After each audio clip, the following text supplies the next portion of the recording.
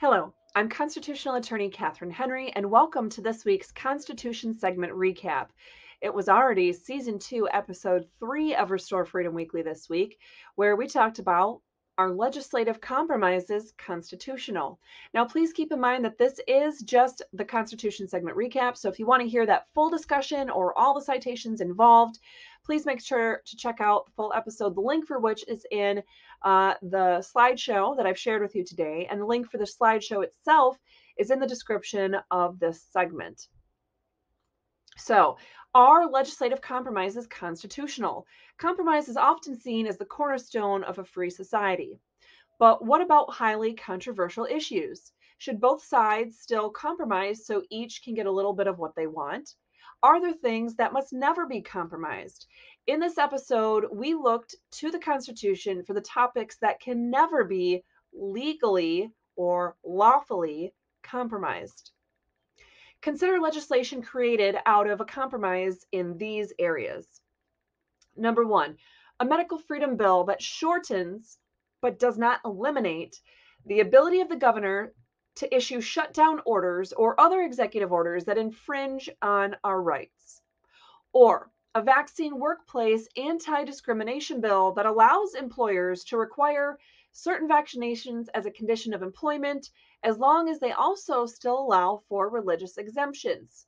Or a vaccine privacy bill that allows parents to opt out of having their child's vaccine status shared in a state registry, but still requires the vaccines for school enrollment and requires the school to keep and maintain each child's vaccine status documentation.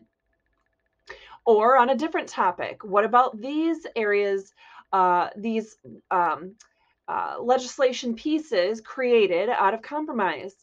Constitutional carry bill that acknowledges the right to open carry firearms, but still categorizes concealed carry as illegal.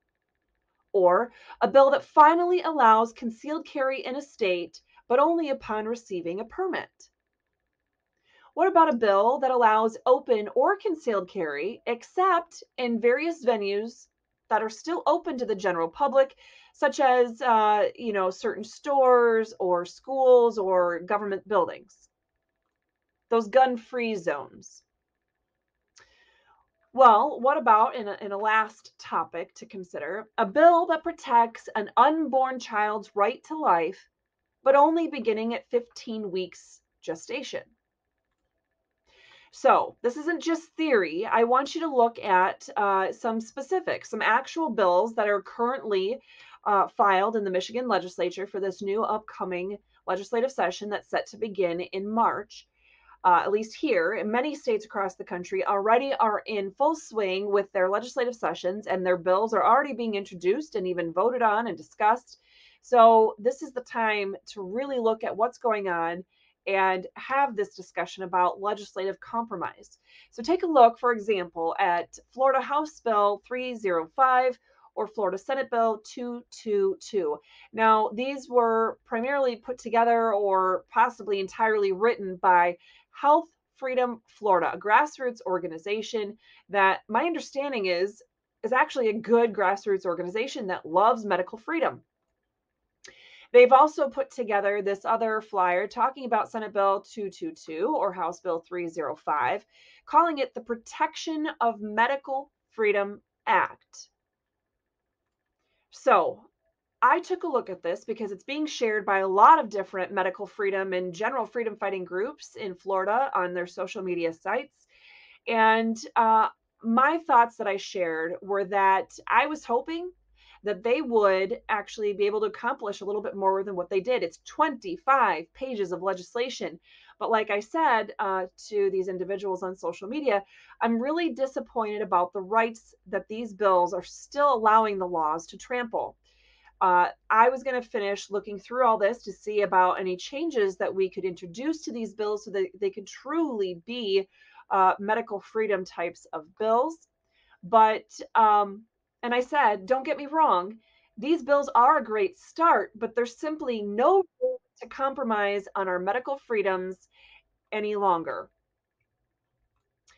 The response I got, though, is one that happens in a lot of scenarios. You might get this kind of response either from your legislators when you're trying to talk to them about passing certain bills, or from the freedom fighting groups or grassroots organizations themselves.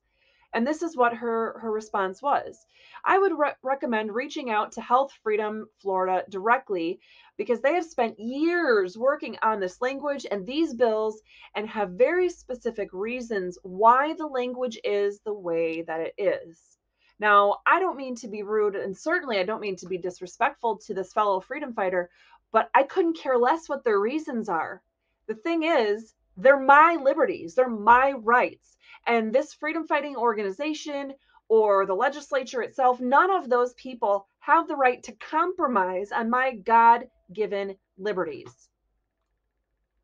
We cannot pick and choose which parts of the US Constitution that we are willing to enforce, nor can we only choose to follow the Constitution when it's convenient for us, when we think we'll get enough support to get a piece of legislation finally passed. Why? Well, we didn't get our rights from the government. We got our rights from God. Our rights are to be exercised unabridged, uninfringed, unviolated, undenied, undeprived, unabused, and unusurped. Yes, this is all from the actual language of the Constitution and the Declaration of Independence themselves. This is not stuff that I'm just making up. At the very least, this means I get to utilize my God given liberties without first seeking permission from any government entity.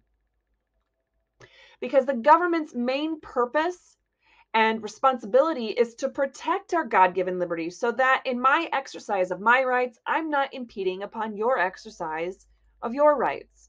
And the government has no rights. We, the people, created our Constitution and our very form of government. Government only has the powers which we specifically delegate to it. And the US Constitution is the supreme law of the land. This means that no federal law, no state law, no state constitutional provision, no executive order, nothing, no government action whatsoever can be repugnant to the Constitution, because if it is, it's void on its face. So take a look at the slide that I kept in here that has the legal hierarchy, so you can really let it sink in and blend all these pieces together when we're talking about state legislation, or when we're talking about something happening at the county or local levels. There's a place for it in here. And of course, the US Constitution is always top notch, right there, front and center, and everything else comes after that. Now, all government officials are required to take that constitutional oath of office. And I want you to take a look at the video. If you haven't already seen it, take a look at the 3-minute speech that I gave to my local legislators this month. And there's a 3-minute dialogue afterwards about my speech. So in total, the video was 6 minutes, but at least pay attention to that 3-minute speech, the first 3 minutes, which is the speech that I gave there, because I talk about how it's not their right. They don't have the authority to compromise on any of my God-given liberties. So if you think anything that I have said sounds too good to be true, I want to invite you to read the US Constitution for yourself, every single word of it. Then do the same thing for your state constitution. And once you've done that, do it again and again. Because why should we be willing to stay oppressed and dominated by people that don't have the lawful authority to do things like this? Why should we be so willing to give up our God given liberties? Is going along to get along really the easier route? What kind of future are you leaving for your children and your grandchildren? So, constitutionally protected, God given liberties can never be compromised in state or local legislation, true or false. The answer here is unequivocally true. While compromising might be good for many topics in legislation, there must be no compromise on bills to defend our God given rights. These rights are to be exercised unabridged, uninfringed, unviolated, etc. And our legislators all took an oath to defend the U.S. Constitution and those God-given rights protected therein. Make sure to get more information on this. Check out that full episode from Tuesday, the Wednesday Way to Get Involved Challenge, as well as tomorrow when we will share the Freedom Fighting Tools on Friday.